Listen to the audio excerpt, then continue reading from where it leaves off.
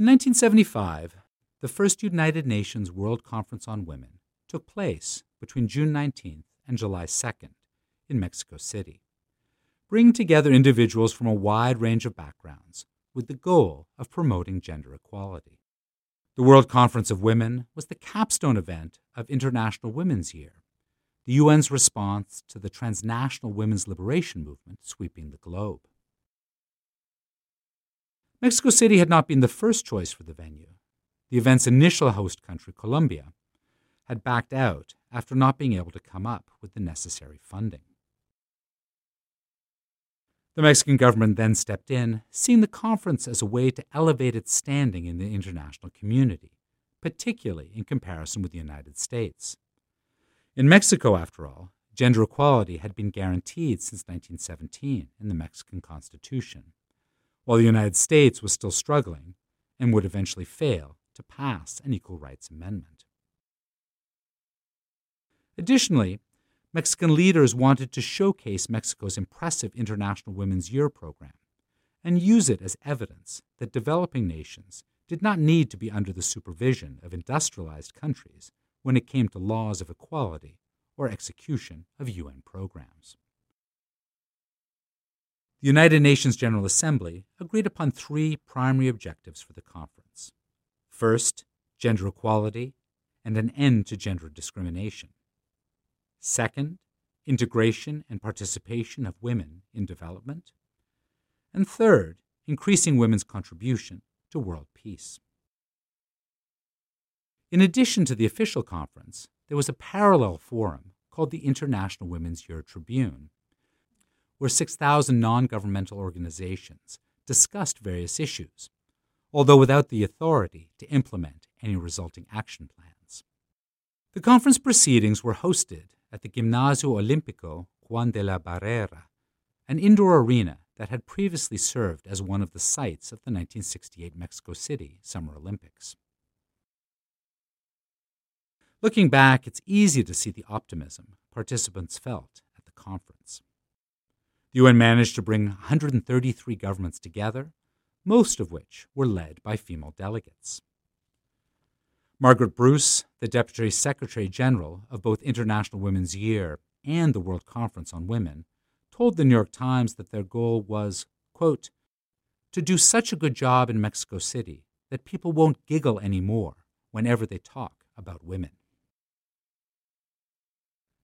Helvi Sipilä, a Finnish diplomat who served as the Secretary General of World Conference of Women, explained that the conference would pay attention to matters such as, quote, political decision-making, educational opportunities, economic opportunities, a different status in civil courts, and all questions of maternity. The enthusiasm that Bruce expressed, along with the confidence to tackle topics Sipilä mentioned, captured the powerful spirit of that moment. Women's issues were finally being taken seriously. At the conference itself, however, that buoyant mood was quickly tempered as delegates revealed a variety of differing points of view. The representatives brought their own worldviews, but these were often heavily influenced by male politicians back home. Arvon Fraser, president of the Women's Equity Action League from 1972 to 1974, recalled that, quote, individual people didn't speak at these conferences. Governments spoke. The restive geopolitical climate of the 1970s weighed heavily on the proceedings in Mexico City.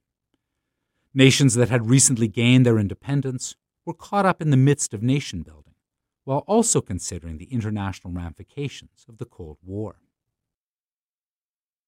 The Israeli-Palestinian conflict, the apartheid regime of South Africa, the CIA-backed coup that toppled Salvador Allende in Chile, and the Vietnam War all shaped the viewpoints of the conference's attendees and the nations they represented. The most significant rift at the conference was between First World and Third World nations. Representatives from the Global South perceived their Western counterparts as having overlooked colonial, post-colonial, and racial issues by focusing exclusively on gender questions. Conflicts between delegates received breathless coverage in the international media. 10 days into the conference, the Associated Press printed an image of two Latin American women, Adriana Puigros of Argentina and Maria Antonieta Rascon from Mexico, fighting over a microphone.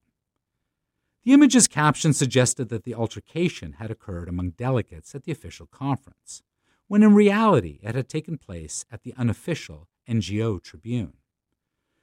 After the microphone fiasco, organizers attempted to push back against media depictions by holding a unity panel, but the disagreements continued. These frictions, however, did not prevent the delegates from achieving significant goals, most notably the adoption of two official documents, the World Plan of Action and the Declaration of Mexico on the Equality of Women and their Contribution to Development and Peace. The World Action Plan provided governments with a framework to follow in order to ensure that women had equal access to resources such as education, employment, housing, and family planning within 10 years. It set a deadline of 5 years to meet a minimum set of requirements. The Declaration of Mexico on the Equality of Women and their Contribution to Development and Peace articulated a set of principles concerning women's integration into each country's development processes and increasing women's participation in politics. Most importantly, the 1975 Women's Year World Conference helped set the stage for 3 further World Conferences on women, in Copenhagen in 1980, Nairobi in 1985, and Beijing in 1995. At the Beijing meeting, the 68 attending nations moved beyond merely developing guidelines and officially committed to implementing concrete actions in support of gender equality. For example, the United States announced a 6-year plan to spend $1.6 billion on an anti-violence program. The United Nations Economic and Social Council's 10-year 2005 review of the results of the Beijing Declaration and Platform of Action reveal how the 4 World Conferences on Women had spurred reform in participant countries. For example, Armenia, Denmark, and France created deputy or full minister positions in charge of topics related to women and gender equality. Other countries such as Brazil, Kyrgyzstan, Djibouti, and Ethiopia moved their offices committed to gender equality to a more central location. Many countries, including Austria, Bulgaria, and the Czech Republic, established equal employment opportunity offices, and other countries published statistical reports evaluating topics such as violence against women, health, and employment. The report also made it clear that despite the progress countries made, significant challenges remained. Weak national institutions responsible for promoting gender equality, a widespread belief that gender equality was less important than other matters, and lack of funding remain obstacles in numerous places worldwide. Ultimately, the report highlighted that many countries had adopted a national gender equality agenda, but it was clear that enacting, enforcing, and funding a coherent plan of action tailored to each individual country was quite difficult, especially when the topic continued to be perceived as non-essential compared to other matters. In recent years, as the COVID pandemic highlighted the weaknesses of our economic order and drew attention to the vast amount of work that women contribute in and outside the home, the goals and objectives of the Mexico City World Conference on Women remain as important as ever.